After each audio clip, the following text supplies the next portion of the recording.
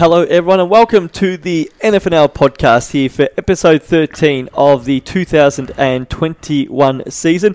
It is great to be back. Of course, we had a bit of a break in the competition, unfortunately, due to the most recent lockdown across Melbourne, but it is fantastic to have competitions resuming once again, and it was great to be back at the football and netball over the course of the weekend, albeit in, again, a different capacity with, unfortunately, no spectators able to be there, but great to have the players back out there.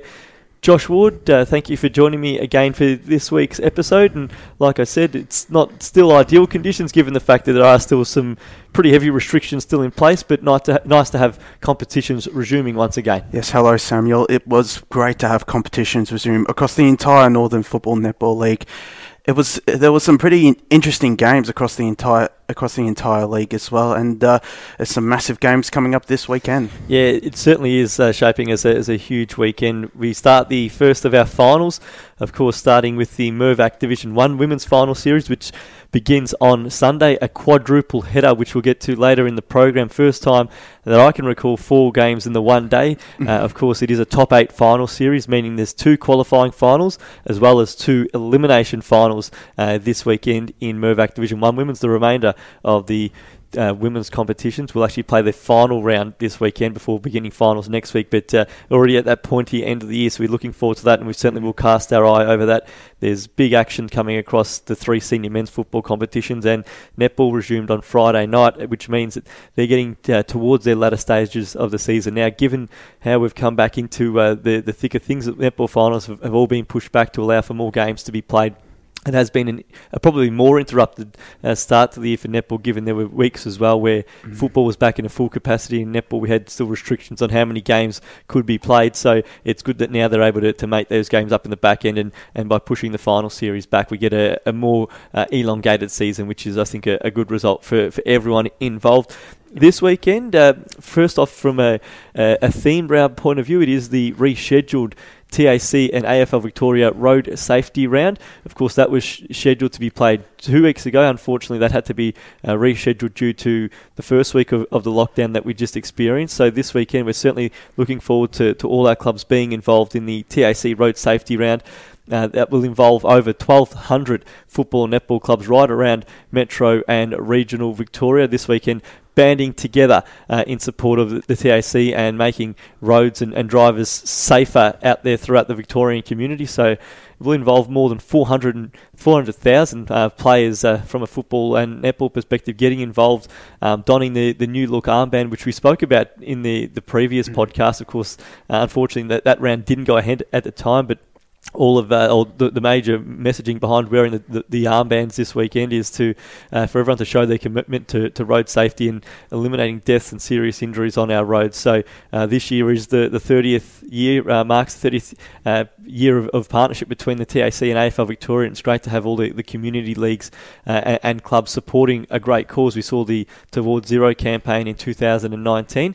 This year it's more about a broader message about just being safer out there on the roads as well. So like we said in the past, when you look at a player or an official this weekend who's wearing the blue armband, just think about why they're wearing that. And I know the clubs have been fantastic in promoting the cause and also getting the messaging out there through their social media campaigns as well. So TAC a great partner of grassroots sport, and obviously from everyone's perspective, it's critical that we all do our part to ensure there's safer roads and safer drivers out there. So this weekend, certainly we're all encouraging everyone to get behind that and what should be a great weekend of football and netball. So from TAC Road Safety Round this week, we might just quickly look back at what went on the weekend before, because that probably shapes what happens going forward. But from a Meadows Greyhounds Division 1 standpoint, we saw 5 games in action. Unfortunately, there were more one-sided games than we would have hoped for. There were a few games that the final margin was in excess of 100 points. The closest game, though, was played at Montmorency Park, and Montmorency got their jump on Whittlesea, kicked the opening 4 goals, led by, I think it was 25 points at quarter time, and thereafter it unravelled for the Magpies. For Whittlesea, a fantastic second win of the campaign, but it has huge ramifications for what happens with Montmorency going forward and whether they now play finals this year. Yeah, it's their biggest loss of the season, I say, for Montmorency. Yeah, they'd been the bottom 2 or 3 sides with these earlier on in the year, and it's particularly after that the Bulldogs lost as well to Greensborough on the day as well. And full credit to Whittlesea though, they'd shown promise throughout the whole year, throughout the break. They didn't get any wins in between the 2 COVID breaks, but this game it just shows their progress. And Paul Higgins as well, that's a tremendous game, 7 goals. Montmorency aren't the best defence, but he's transformed himself superbly from being such a terrific rebounding defender into being a superstar of a key forward. Yeah, well, he kicked 7 goals in the win to Down Mont at the weekend. Kicked 6 as well when they beat North Heidelberg earlier in the year. So he's had a profound impact in both of those wins. As you say, for Montmorency, their biggest loss for the year, I guess, in terms of the importance of it. Had they won, they may well have jumped inside the top 5. As it currently stands, they're outside by a win and also a percentage of 1.66 behind North Heidelberg. So it has huge ramifications. A win would have changed everything and probably would have put them in the box seat to play finals footy. So now with the top 5, it's not set, and the reason I say that is over the final 3 weeks of the season, a lot of those top 5 sides and top 6 sides actually play against each other. So there's obviously going to be games we can't have 2 winners in a game. So therefore, it's going to be interesting to see how that all unfolds. So even though Heidelberg, for example, at the weekend had a really big win and further bolstered their percentage, they're looking pretty in 4th, but just given they've got a tough run home as well, you just never know until we get to that final week of the season. But if we were to look exclusively to Montmorency and North Heidelberg, as I said, the one game separates those 2 sides. Montmorency finishes with the season with, firstly, a trip to Ben Freeley Oval this weekend to take on Hurstbridge, who are on the rebound after a pretty poor loss the weekend. Then they travel to De Winton Park to play McLeod. Maybe the benefit for Montmorency is McLeod's loss at the weekend probably puts them out of the finals picture.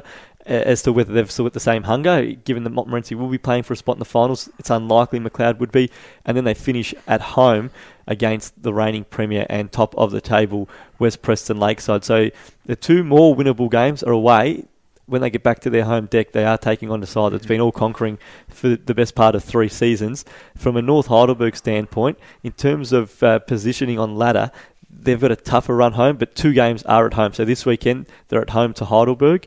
They then back up with a home game against Whittlesea, and then the season concludes with a trip to Bundoora. Of course, Bundoora potentially playing for a top 3 spot by the time that final round rolls around. So that's not an easy fixture at all.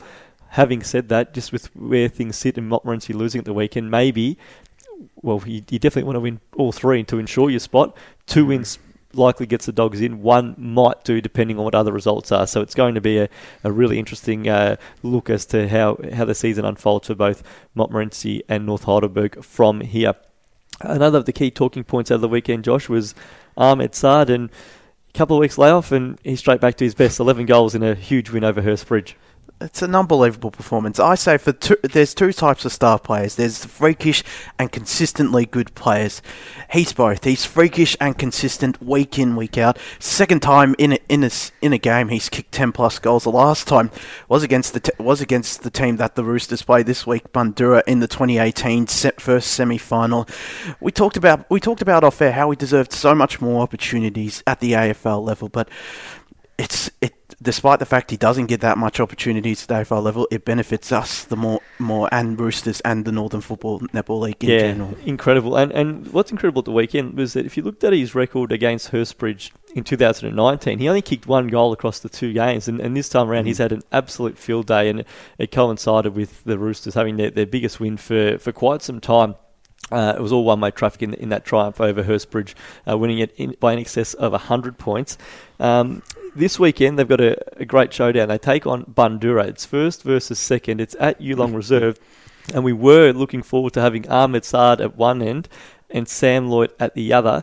But that's not going to take place now because, unfortunately, Sam Lloyd might have suffered what could well be a season-ending arm injury, which is a huge shame, obviously, from a Bundoora point of view, because he is obviously one of their main signings this year. He's been in outstanding form throughout 2021, but it's a shame for, I guess, the entire competition, because you want to see the best players out there consistently, but also you want to see them when we get to finals footy as well. And as it stands now with that injury that Sam Lloyd suffered, there's a chance maybe late in the year that we see him, but as it currently stands, we're not probably not holding our breath in that regard. So unfortunately for Sam Lloyd, but it does open the door potentially for another former AFL player and NFNL superstar to make his way back into the Bulls senior lineup. Yeah, the Sam Lloyd loss, as you said, it's a massive blow, not just for the Bulls, but for the entire Northern Football Netball League. I was super excited to see that Lloyd and Sard matchup. That's a matchup for the ages, I would have thought. And I think it's 50-50 for Gary Moorcroft coming in. I reckon they'll bring him in, because when you kick 24 goals in 4 games in the reserves, you belong in the seniors and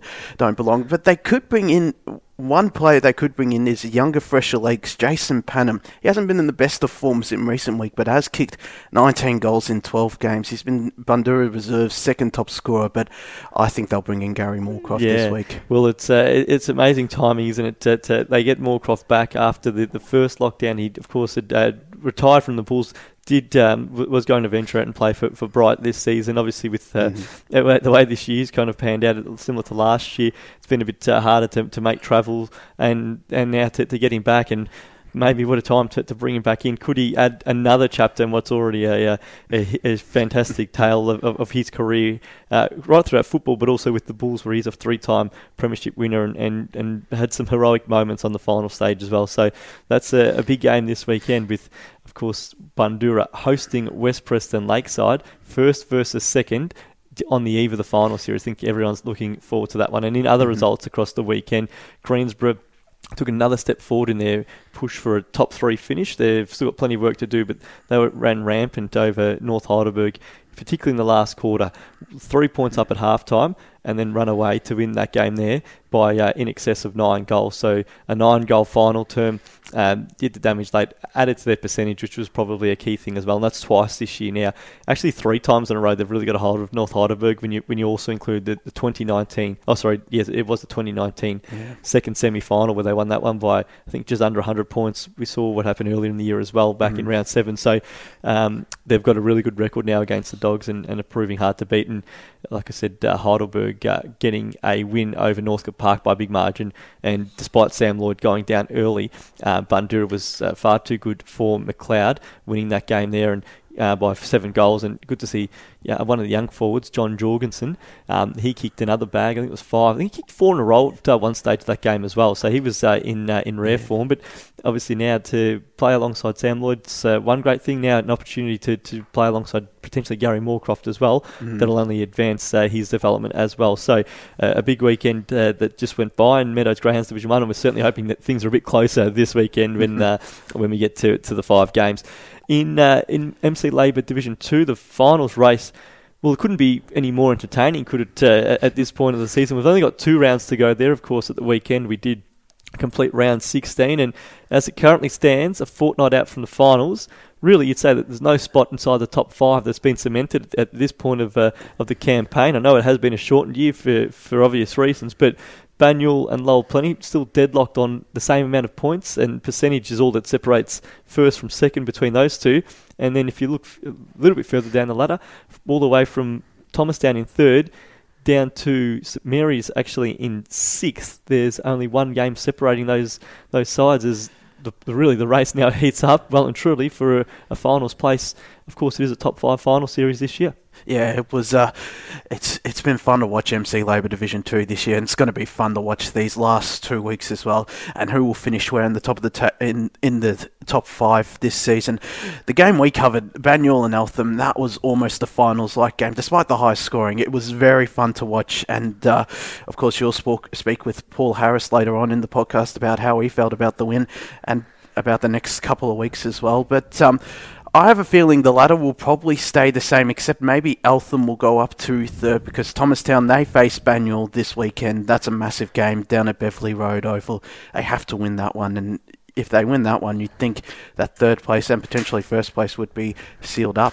Yeah, absolutely. And if you look at how things have unfolded for, I guess, those sides, Eltham they've lost 5 games this year, so they currently sit in 4th spot. That's equal with Diamond Creek and St Mary's, who are directly below. But all their losses are by really small margins. So they would believe, get to the final series, that if they're at their best, they can actually topple the sides that are above them. We've seen them lose early in the season to Lowell Plenty by a goal. Their 2 losses to Banyule have been by 11 points and 6 points, and to Thomastown they've lost by 11 points and also 8 points. The query is, though, yes, it's good to get close to those sides, but ultimately that you want to be beating those sides. So they'll head into the final series, even if they do get into 3rd, which, as it currently stands, their percentage is far superior to what Thomastown's is. So Thomastown's going to have to win and finish a win clear of Eltham. And as you say, they do have Banyule this weekend. So that's going to be a really tough one for the Bears. If we just look at their 2 games to come this from this week, it's Banyule away, followed by St Mary's at home. And from an Eltham point of view, it's a bit more straightforward. They play the bottom 2 sides in the Fitzroy Stars and Epping. Actually, in the other order, it's Epping, then the Fitzroy Stars, both of which are at Eltham Central Park. So it's hard to see Eltham losing either of those 2. Funny things can happen, of course, but it's hard to see them dropping either, which really makes it a case for Thomastown. They'll have to win both games. Obviously, if Eltham wins both, it takes both Diamond Creek and St Mary's out of the equation. When we're talking top 3, of course, those 2 both have a heap to play for a top 5 spot, and that's really going to heat up, because at the weekend, St Mary's just got over the line against the Fitzroy Stars, probably closer than what we probably anticipated going in, but importantly, they got the 20-point win. And for Diamond Creek, they were disappointing, no match at all for Lowell Plenty, never really in the game, and trailed from go to woe there. So if we were to look at the top 3, we probably, obviously it's a matter of Banyule and Lowell Plenty as to which one finishes first. This week for Thomastown, they have to beat Banyule in order to probably finish top 3. But the fact that Banyule's got so much to play for, given they have to keep winning to get first spot as well, it just means that every game's got so much riding on it. It's almost impossible to try and come up with the final equation as to how it'll all stand in 2 weeks' time. Definitely, and that'll be an exciting game down at Beverley Road Oval. Every game between Banyule and Thomastown is always so close and high scoring as well. It's going to be season defining for either one of those teams. Absolutely, you're right. And particularly when they play at Beverley Road Oval, it's strange things happen when those 2 sides play. Of course, the most recent game at the venue between the 2 teams ended up with a win to Banyule after the siren, courtesy of a goal to Devon McDonald. So just on the talk about the 5th spot, as it currently stands, Diamond Creek 5th. They've got the Fitzroy Stars away this weekend, followed by Watsonia away. So they're going to start favourite in both of those games, but neither's at home.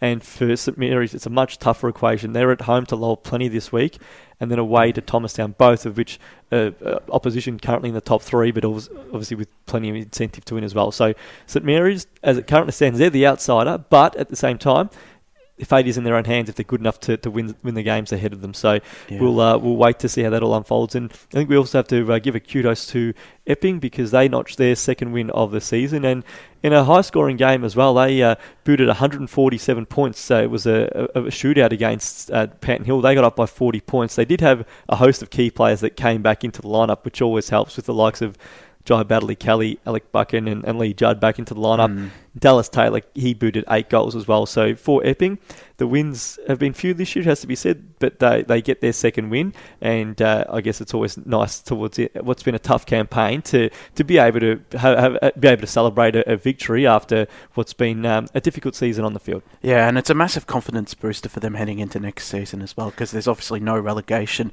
for the top 2 divisions, but it just gives them confidence knowing that they could somehow stay in MC Labour Division 2 yet again. As we move now to Heidelberg Golf Club Division 3, and we talk about log jams in 2nd Division. Well, it's really no different in Heidelberg Golf Club Division 3. And the weekend didn't really do too much to, I guess, even sides out or potentially give us an indication as to what could come in the final 2 rounds of the season as we push towards final. So as it looks now, we do have 2 rounds of footy left in Heidelberg Golf Club Division 3, and the ladder has South Morang on top. They're 11 wins and 1 loss, a game and percentage clear of Lorimer in 2nd, who are 10-2. The percentage differential is a tick over 15%. So South Morang looking pretty confident that they'd finish in first spot of the ladder. At the very least, they could only slip to 2nd. So Lorimer 10-2. Then Kilmore is 3rd, 9 wins, 3 losses. And they're obviously still well in the picture for 2nd spot as well, because they've got a better percentage than Lorimer by 3%. And then, obviously, it's a battle between two for the fourth spot. Old Eltham Collegians, 7 wins, 5 losses, a percentage of 126, and Heidelberg West in 5th, 6 wins, 6 losses, a percentage of 112.81. So we're still, if we were to say that South Morang would finish first, we've still got a battle for second spot between Lorimer and Kilmore, and then for fourth spot between Old Eltham Collegians and Heidelberg West. And if we were to try and envisage what might play out from here, if we just looked at, I guess, the sides they have coming up, it's going to be really tough to figure it all out, because Lorimer plays South Morang in the final game of the season, which could be an early preview of the second semi-final, but they could well drop that, and then all of a sudden Kilmore leapfrogs them on the ladder, and it's a pretty interesting picture with 2 rounds to go, which is exactly what you want in any football competition. Definitely. It is also going to be fun to see these last 2 weeks as well. The bottom 2 division, Heidelberg Golf Club Division 3 and MC Labour Division 2, have all been so tight throughout the whole year as well. South Morang, obviously, you said they'll come first. For fourth, I do see Heidelberg West finishing fourth. Sadly, for you Turtles fans out there, I do feel for the Turtles. They've had a terrific season. They've grown a long way from their first season in 2019, but the Hawks, they just have an easier run home. Yep. And in second place as well, I think I'm going to have to go with the Power as well. Kilmore, they have an easy fixture, yes, but I have a slight feeling they're playing at JJ Clancy against Old Eltham Collegians, but I just have that slight feeling Old Eltham will get on top of them. But it'll be interesting. Never know. It will be interesting, because if that was the case and that happened, then Heidelberg West would have to rely on percentage to jump Old Eltham. Obviously, if they get 1 win at the minimum in the last 2 weeks, if they win both the Turtles, well, they're clearly through. So just to give an understanding of who each side plays in these final 2 weeks, and what makes the picture so tricky is that it's trying to decipher those 50-50 games as to how they might pan out. Maybe none more so than if we look at Lorimer's run home from here. This weekend it's a game against Laylaw, but then, as I said, that's at home, and then it's a game against South Morang, which is going to be decisive. From a Kilmore perspective, it's Mernda away this week. Mernda's certainly in improved form, so that's somewhat of a danger game. And then it's Old Eltham Collegians, who they'll play at home, but the Turtles are obviously playing for a final spot in that last round as well. So Kilmore have work to do if they are to try and jump into second spot. And then when we talk about the race for fourth, Old Eltham Collegians away to South Morang this week, then away to Kilmore. So that's definitely a tough run. For Heidelberg West, they've got the most straightforward run of the or the more straightforward run, I should say, given they travel to Reservoir this week. And then they're at home to Mernda. But as I said, Mernda's in improved form now, and they've won back-to-back games for the first time this year. So they'll be looking at least to disrupt the finals picture as we get closer and closer to finals action in Heidelberg Golf Club Division 3. We talked from the outset that finals start this weekend, and they begin in Mervac Division 1 Women's. We will have a chat a little bit later in the program to Warren Harris. His Montmorency 1 side has qualified for the double chance in Mervac Division 1 Women's. Of course, as we said also from the outset, it's only the top flight that plays finals this week. The other 2 women's divisions will play finals in 2 weeks' time, but yeah, fantastic to have 4 games of footy on the one day. Unfortunately, as we said from the outset, there won't be crowds able to go into the games this weekend, which is we all acknowledge is difficult and not the ideal scenario. But hopefully, this is the only week for the remainder of the season we have to encounter such restrictions. So the games will all be live streamed on the NFNL Facebook page. But this weekend, it's 2 qualifying finals. They see first versus fourth and second versus third. So you've got the old rivalry between the Diamond Creek Women's and Darebin, which is always a great encounter. That's first versus fourth. That's the last game of the day, which begins at 3 p.m. Prior to that, at 1 p.m, it is second versus third, Montmorency versus Greensborough. So in both of those games, follows the same structure as the AFL final series. So the winner progresses straight through to a preliminary final, so it means a week off next week. The loser has the double chance and goes into a semi-final next week. And then the 2 elimination finals, which actually start the day at 9 o'clock. Lowell Plenty up against Eltham. That's 6th versus 7th. And then that's followed by VU Western Spurs versus Bundoora, 5th versus 8th. Great to see Bundoora sneak in at the weekend. And if we look at the weekend's results, there were a couple of games that had a major impact on the final standings and how we got to this top 8. Yeah, the 2 biggest results of the weekend, Montmorency beating VU Western Spurs and Bundoora beating Heidelberg as well. I was down at the VU versus Montmorency game. It was a great game of football for 3 quarters, but it was brilliant by Montmorency, particularly by their defence. defence. They defended so well against such a good attack as well. But their defence, like the likes of Megan Allen, their captain Madison Basil, it was just brilliant on the weekend. It's a massive result for the Magpies ahead of finals, and gives them a massive confidence booster that they can make the preliminary final, and who knows, maybe a grand final as well. It's also a great win for Bundoora. It'll enhance their recognition as a club because it's their first Division 1 finals in women's, and it enhances their recognition because of how well the men's are doing, especially after they had a disappointing season in 2019, the men's, and the women's as well. But it enhances their recognition potentially as a destination club for players in the next couple of years. Yeah, so a big game for them. Then certainly it's going to be a challenge. VU Western Spurs, the reigning premier, who when obviously you look at the form, the top 5 have probably had a bit of a gap on the rest in that competition. But for Bundoora, an opportunity to play off in a finals game on the Spurs they're defending their premiership, and they're going to have to do it the long way now as a result of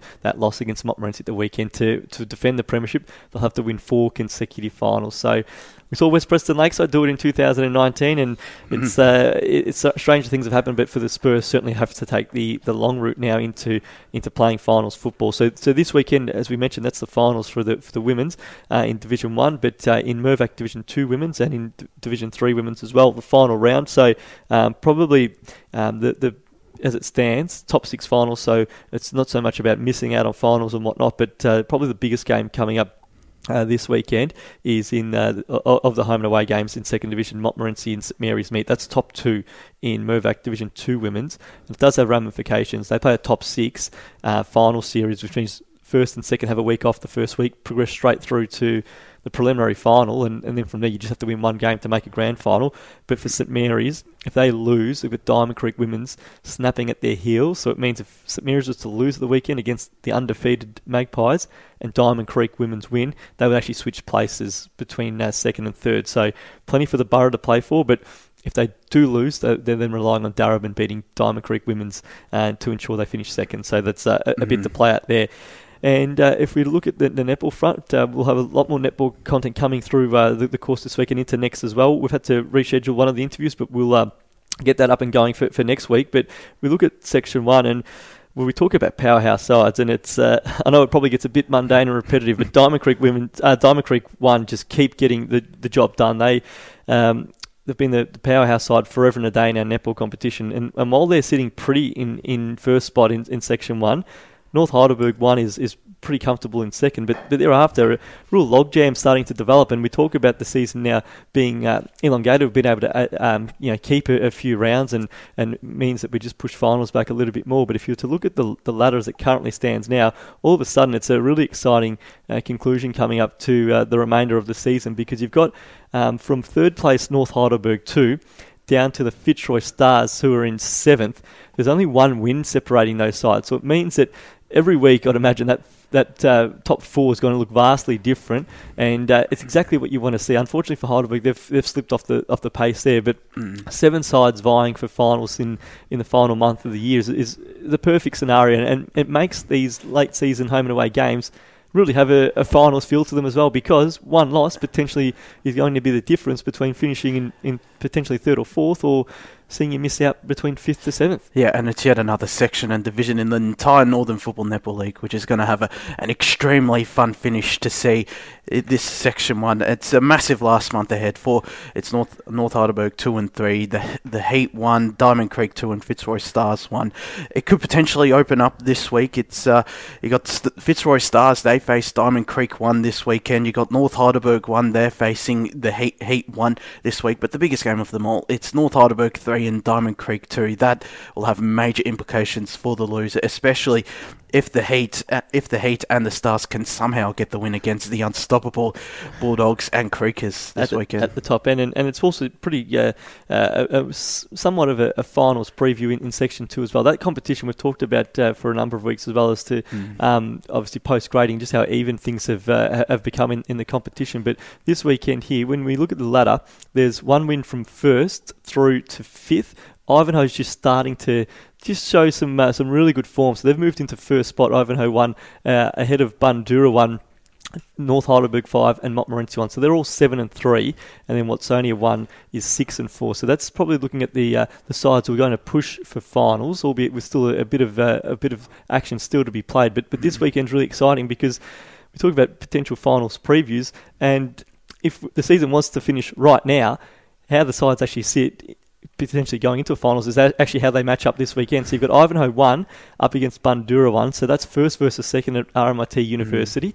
And then a little later in the night, albeit over at Latrobe Sports Stadium, you've got third versus fourth with North Heidelberg 5 taking on Montmorency 1. So maybe the biggest beneficiary out of all this would be Watsonia 1, who they see the top 4 go at it. They can sit back and observe what goes on. They'll be favoured against North Heidelberg 4, who's directly below them on the ladder, but a couple of wins behind. So from a Saints perspective, they would think a win might well push them back inside the top 4, but an opportunity to just see those top 4 sides go hammer and tong in what should be a really exciting Friday night of netball. Yeah, it's an exciting Friday night of netball across the entire netball, particularly the top 2 sections 1 and 2. As we've said, these 2 matches, they're absolutely massive. The first versus second, third versus fourth, it's what you want. It'll be disappointing that don't think there won't be any crowds at the game, but the latter, I think it'll just open up that little bit more as well, along with Section 1 particularly. It could get tighter because of Watsonia facing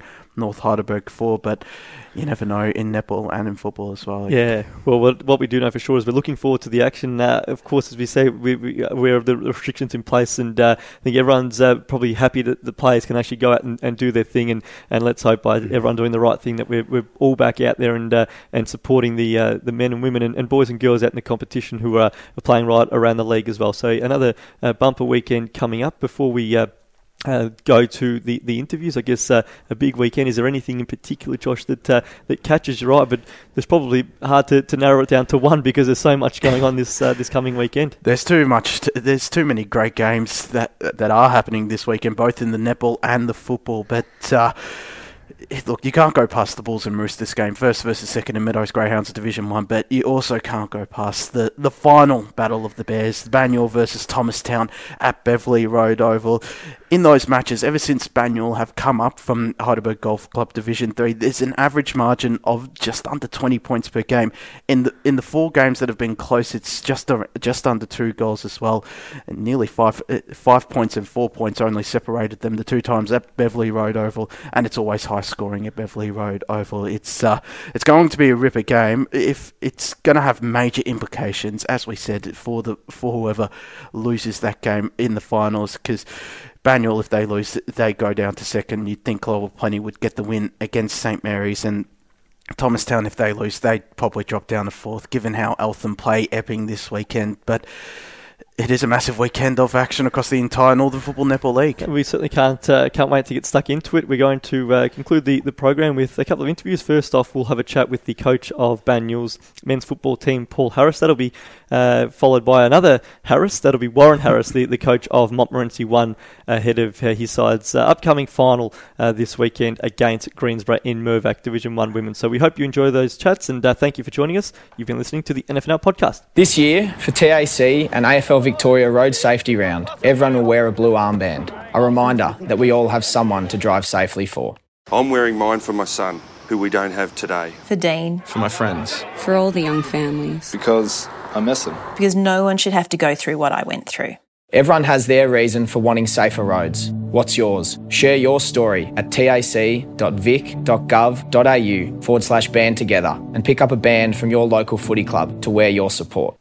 Joining us on the NFNL podcast is the coach of Banyule's men's football team, Paul Harris. He sided at the weekend, getting back on the winners list with a fantastic 6-point win over the top of Eltham. Paul, thanks for joining us. It was nice to be back out there after a couple of week delay. Your side, we're just saying off air, had one loss all year. You had to wait 2 weeks before you get back on the park. I'd imagine that provided plenty of motivation and obviously resulted in a good performance at the weekend to get over the top of a good opposition in Eltham. Yeah, thanks for having me, Sam. Yeah, you're right. It was had to sit around and watch and sit on that loss for a little while, but it's good just to be out playing footy again on the weekend. So, and obviously the win as well helped, but good just to be out in the park and footy back on again. How have you found the campaign so far? Obviously, it was a very long wait after losing the grand final to get back out there. The side's been pretty exceptional to now still be first on the ladder with 2 rounds remaining. 11 wins, 1 loss. It's a great win-loss record. But how have you found the campaign as a whole, having to, I guess, wait so long to get back out there and then have a couple of disruptions along the way? How have you found that in terms of not letting it halt your momentum as you build towards finals? Yeah, the excitement at the start of the year was evident amongst the group. Obviously, everyone had waited a while, like every other club, and it could sort of go one or two ways. I think the year off was either guys drop off or guys become really, really keen, and we were fortunate that we had a group that became really keen. So, started well, momentum went really well, and then it's been fortunate the breaks have only been 2 weeks. So, each time we've had it, there's been some reasonable hope that we'll get back at least. So the worst case scenario would be that obviously we wouldn't get back, but each time there's been a little bit of hope that we will get back, and we have. So that's been great.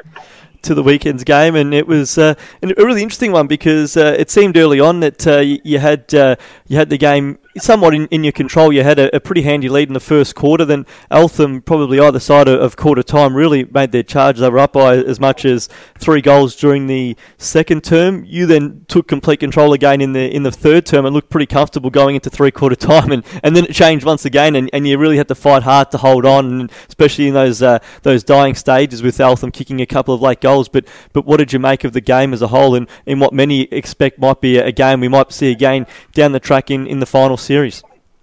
Yeah, Eltham obviously a really, really good side. They've lost a few close ones now to us and lower, so their win-loss ratio could be a lot different than what it is. But they missed some early chances, which they probably would have felt as if they should have been maybe in front at quarter time, and then obviously that when they took ascendancy in the second quarter, that lead would have been greater. So we were fortunate they gave us a bit of a look in that first quarter, and took our chances.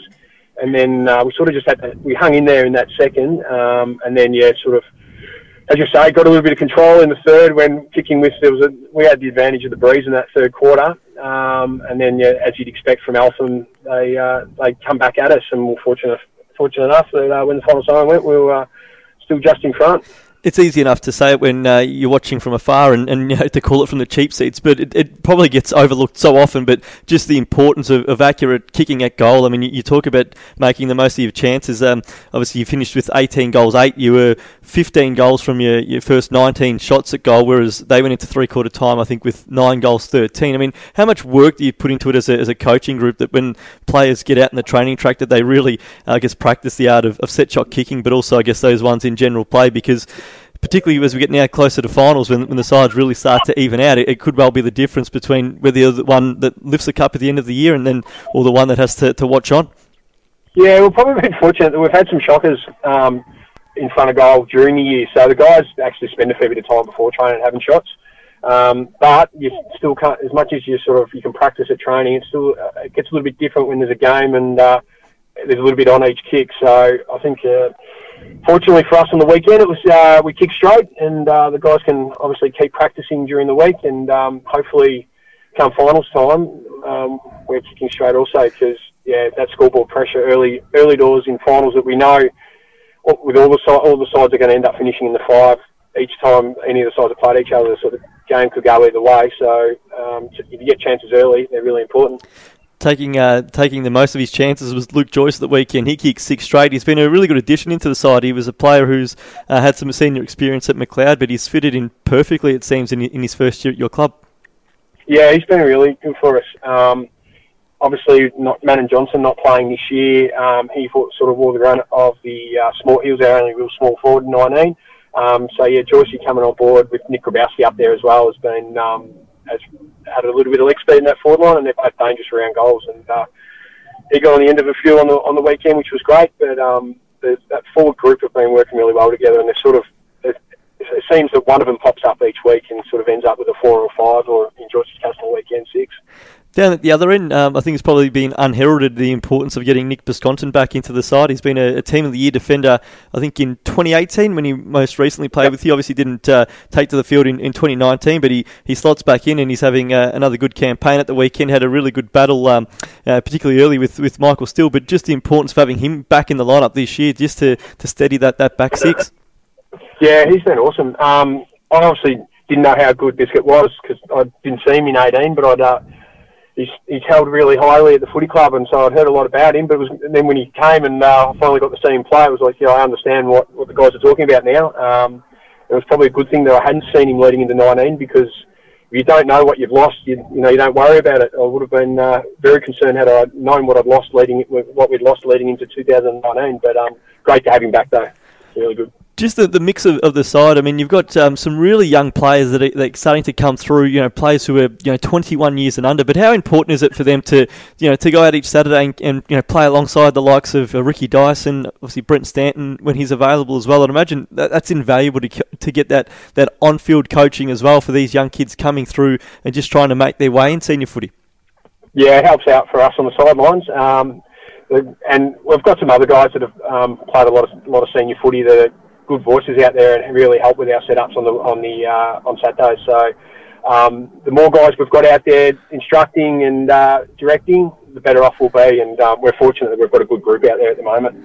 Of that, you've got a good group out there, but there's still a good group that's still trying to get back into the lineup and hopefully force their way back in by finals time. And at the weekend, you didn't have Riley Loughton, who was called up for, I think, Richmond VFL. Mitch Lovell still not in the side. Nick Grabowski, and the list goes on. I mean, it's going to be a headache come finals, albeit one that coaches want to have when they get to finals. But there's still some talent out of that lineup. How do you work on working those players back into the side? As I said, now getting into the pointy end. Yeah, so we've still obviously got a couple of weeks, and a few of those guys, as you said, will be coming back in the next few weeks. All of them sort of look like they'll be available for the week one of the finals. So yeah, it'll be a bit of a juggling act on who comes in, and but the guys that are in at the moment are doing a really, really good job. So and they're making a really good argument to be in the side as well at the come finals time. So you're right. It'll be week one. It will be. There might be some tough conversations, but it's great for the footy club to be in that position. As it stands now, getting into that final part of the season now, just 2 rounds to go, and as it's turned out, I mean, prior to the enforced break that we just had, you took on Lowell Plenty. It was the only loss you had for the season, albeit you had a couple of players out, and I know the final scoreline says 7 goals, but it was less than a kick, midway through time on just about, and then you play Eltham obviously the weekend and get the result. Now you come up against Thomastown this weekend. They're big games that I'm sure are going to be probably the ideal preparation, particularly given we've had some disruptions heading into this final series. Yeah, when we saw the fixture, we were really happy with our last month.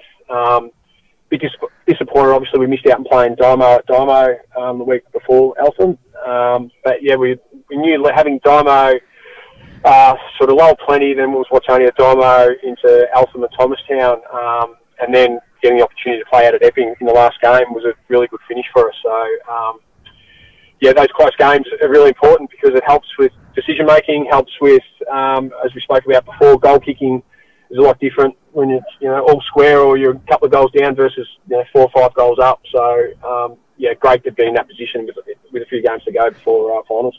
On Thomastown this week, I mean, it's been particularly when you've played at your home ground. You two clubs have produced some outstanding games, and they generally go pretty close to or right down to the wire. You've both got so much to play for yourselves. Obviously, with just percentage separating you from Lowell Plenty, you have to keep winning in order to get first place on the ladder, and the week off in the first week of the finals for Thomastown. They're currently third, and can't afford to drop a game between now and the end of the season in order to get the double chance in the finals. There's plenty riding on it going into Saturday's game. Yeah, there's heaps. It's as you point out, Thomastown beat us on the weekend. They get their double chance, and it will be playing against us. So it's just great. It's really good how tight the top 5 is in this result this week will mean there's 2 different sides in that qualifying final, depending on which way the results go. So obviously, we would love to get that first week off in the finals. So the aim is to beat Thomastown this week. But they've obviously got a fair few of their players back now, and had a good win on the weekend and got everything to play for on the weekend. So, as you said, it should be there's been a few good clashes at our ground, and Saturday shouldn't be any different. And just one last one, I mean, not to focus too heavily on individuals or not, but Jack Langford's always a major X factor in the side, and one that's probably, when he plays well, obviously it brings others into the game as well. But just in terms of the way he's played, I mean, he's kicked, I think it's about 30 goals for the year. We know he can go into the ruck. He's spent time, even when he was at McLeod, down back as well. For you as a coach, how valuable is to have someone of not only his ability, but his versatility to be able to plug a hole if need be, but also to have a player who's a genuine match winner when he can play across so many different parts of the ground? How vital does that make it for you as a coach, to particularly coming into these big games, to have someone who you can probably play anywhere on the ground and know you'll get an outcome? Yeah, he's really important. As you say, he can play everywhere, and it's probably been to his own detriment in the past that he does get thrown around and play multiple positions and hasn't been able to settle into one spot. So he's mainly played mid-forward for us this year, spending a fair bit of time in the midfield, which I think he's benefited from because he's a really hard match-up at sort of nearly 2 metres running around as a ruck rover. So, he's had another good year. He won our best and fairest in 19, and he'd be up there again this year. On a great, as I said, kicking. I think he's leading the goal kicking, and he's spent most of his year in the midfield. So hopefully he can lead that into finals. Well, we really appreciate your time. Obviously, it's a great run home and a really important final 2 rounds of the home and away season. And then what is shaping is, the first year of having a top 5 in second division, or the first time for quite some time. And it looks like it's going to be one hell of a final series. So we're looking forward to it. We wish you the best of luck this weekend and then for the remainder of the season. And really appreciate you joining us in this episode of the podcast. Thanks, Sam. Thanks for your time.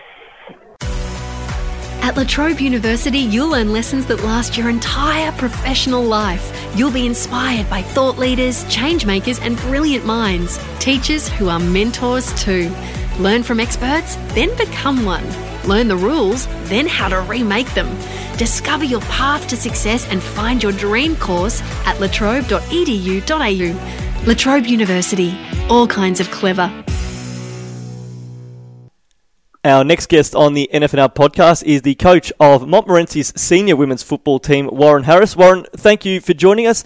A great win at the weekend, and by downing the VU Western Spurs, you've now booked the double chance in the final series.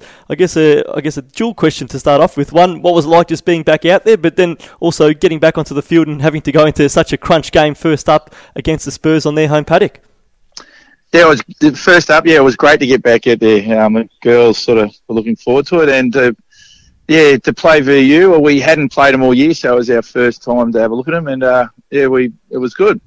We played very well, which I was happy with. It seemed to be a really topsy-turvy kind of start to the game. You got the jump on them in the first term. They fought right back in the second. Then you got the advantage again in the third, but you were able to hold on thereafter.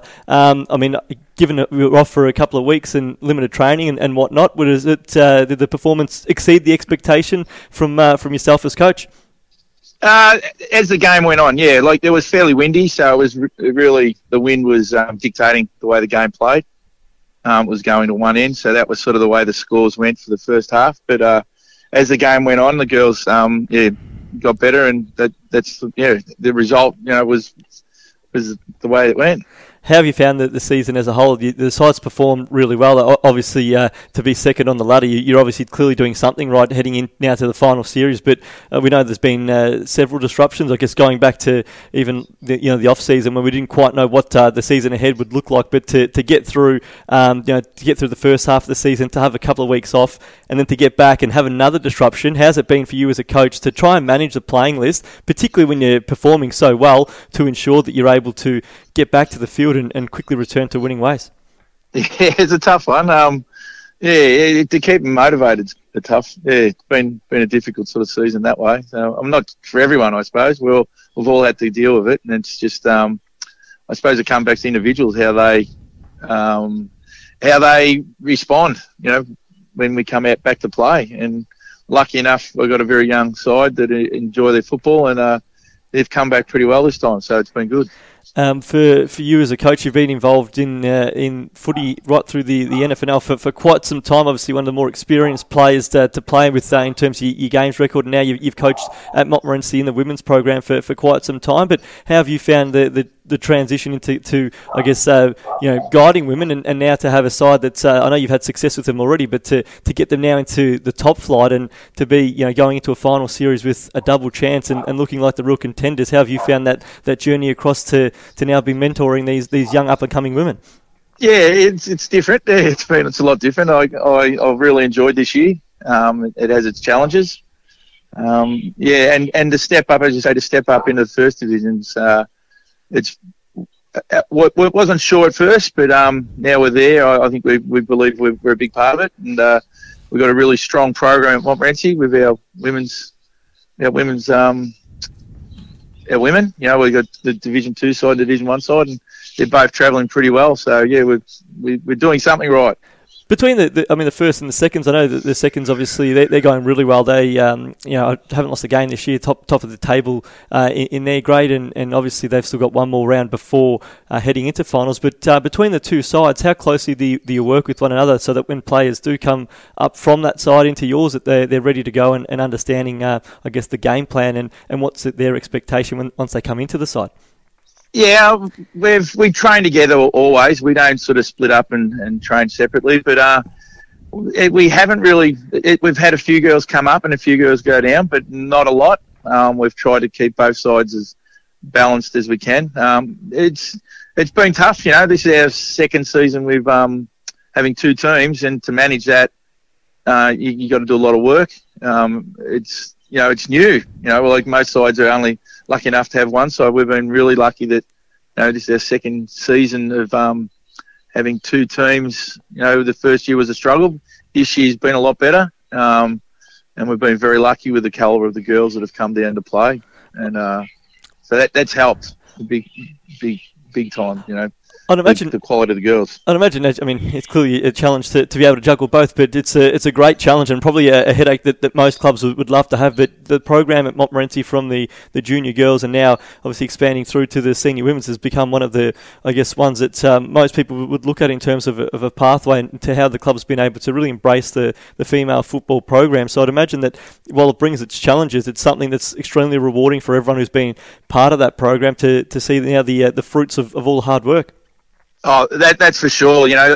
I've been my daughters have all played at Montmorency. They started when the program started at Montmorency in the juniors and right through the seniors. And I've got 4 playing, or all 5 of them are playing, and I've got to watch it happen and develop. And yeah, it has. It's really leaps and bounds. I'm proud of the way the girls are playing. We've been lucky enough. I think COVID may have helped us out because we have 2 seasons of under 18 girls come through in 1 year because we missed a season. So the 2 years ago under 18 girls come up, and then last year's under 18 girls come up. So we've been lucky that we had an influx of girls this year that have come through. So that's helped out, and it's you're right. It is rewarding to see the way it's going. If we can, it has its challenges. Yeah, that's for sure. If we can just go back to the weekend's game now, and obviously, as I said, it's coming off a 2-week break. You came up against the reigning premier, and to play them on their home paddock. Did you? I mean, going into the game, I know it's off a short preparation, but did you, I guess, build it up as a potential final, given the fact that that if you win, you get a double chance in the finals. If you lose, there was every chance you were going to finish the season in 5th, and then every final from there in the top 8 series becomes an elimination final. Did that get stressed on the players at any stage, or did you just allow them to play their natural game? Yeah, I think it was just to let them play the natural game. With having the couple of weeks break, it was more about just getting them back out on the park and playing. No pressure, just go and play some football, and we'll see what happens from there. And obviously it's great to get through with the result against such a great opposition. And I know it's one you haven't played this year, but obviously the VU have been one of the powerhouse sides in the Northern Football Netball League women's competition over the past couple of years, but it now presents a great opportunity for your club. You're going to the finals this weekend. It's amazing, as much as the year as a whole has been a drag in some ways with the challenges to overcome, but it's amazing to think we're now into the finals, and we start with a quadruple header on Sunday at Epping Rec Reserve, where you're scheduled to play in the second qualifying final against Greensborough, and the winner of that obviously to progress through to a preliminary final. The loser still lives to fight another day, but an exciting time when you now get to finals footy and really get to face the best sides in it, with the opportunity to, at the end of the year, if all goes well, hold up a Premiership Cup. Well, yeah, that's where we started at the start of the year. We were hoping to get to just even be in the top 4 or 5 sides. We got to that position, so the challenge is now to keep performing and move forward. 3 games, I think that there is left for us to play if we were to go all the way. So we know we've got to work hard. It's not going to come easy. So we will, each week we'll just look at that game and work with that and try to move forward. With this week's opponent, Greensborough, if I'm right, you haven't played them since grading. So I know you did play them earlier on the year and you beat them well on their ground, but obviously it's been a long time since that. How do you prepare for that game there, given the fact we know obviously it's big stakes, a chance to go straight through to a prelim, but how do you prepare for the opposition for this week? We'll have a look at their side. As you said, we haven't played them since earlier in the season, so don't really remember much as it was grading. We weren't sure where sides were going to fit, but the way it was, they come up in the first division. So we're looking forward to it. It should be a great challenge for the girls to step up and play a really good brand of football. You've obviously had some of the leading players in the competition over recent years. Obviously, your skipper and Nikki Blyth, a 2-time competition best and fairest winner. But you must be wrapped with the development of some of the youngsters through the side. I know that the coaches' MVP voting before it was closed off, but players like Emily Beanland and Shay Collinson, who I believe are in their first year of senior women's football, were right up there in the voting. You must be wrapped with the way that some of the youngsters have emerged across the course of this season. Oh, there's no doubt about it. They've stepped right into women's football. They haven't even taken a step back. They've played some really good games, and they keep amazing me each week. We go out and play. How well they want to learn, and they just want to play football. And as you say with Nikki, having these young girls come through now, Nikki's able to not have to be the take the whole brunt of the side. She can now just be part of that team. With these other young girls coming through, it really makes it a lot easier for her to play football. And with her leadership out there, she makes, the girls look up to her. It makes it easy for everyone. You're not sort of relying on 2 or 3 players. We've got a good balance of girls. As you said, with all these young girls coming, we've got quite a few that have come through, and they're playing some really good football. Well, we're certainly looking forward to watching them in action throughout the course of the final series. So well done on booking your place in the finals and for taking that double chance in. We look forward to seeing how you travel over the course of the next month, and we wish you all the very best for that, and really appreciate you joining us in this episode of the NFNL podcast. No, thanks a lot, Sam. I really appreciate that. Give me the time to speak about the girls. I appreciate it. Thank you.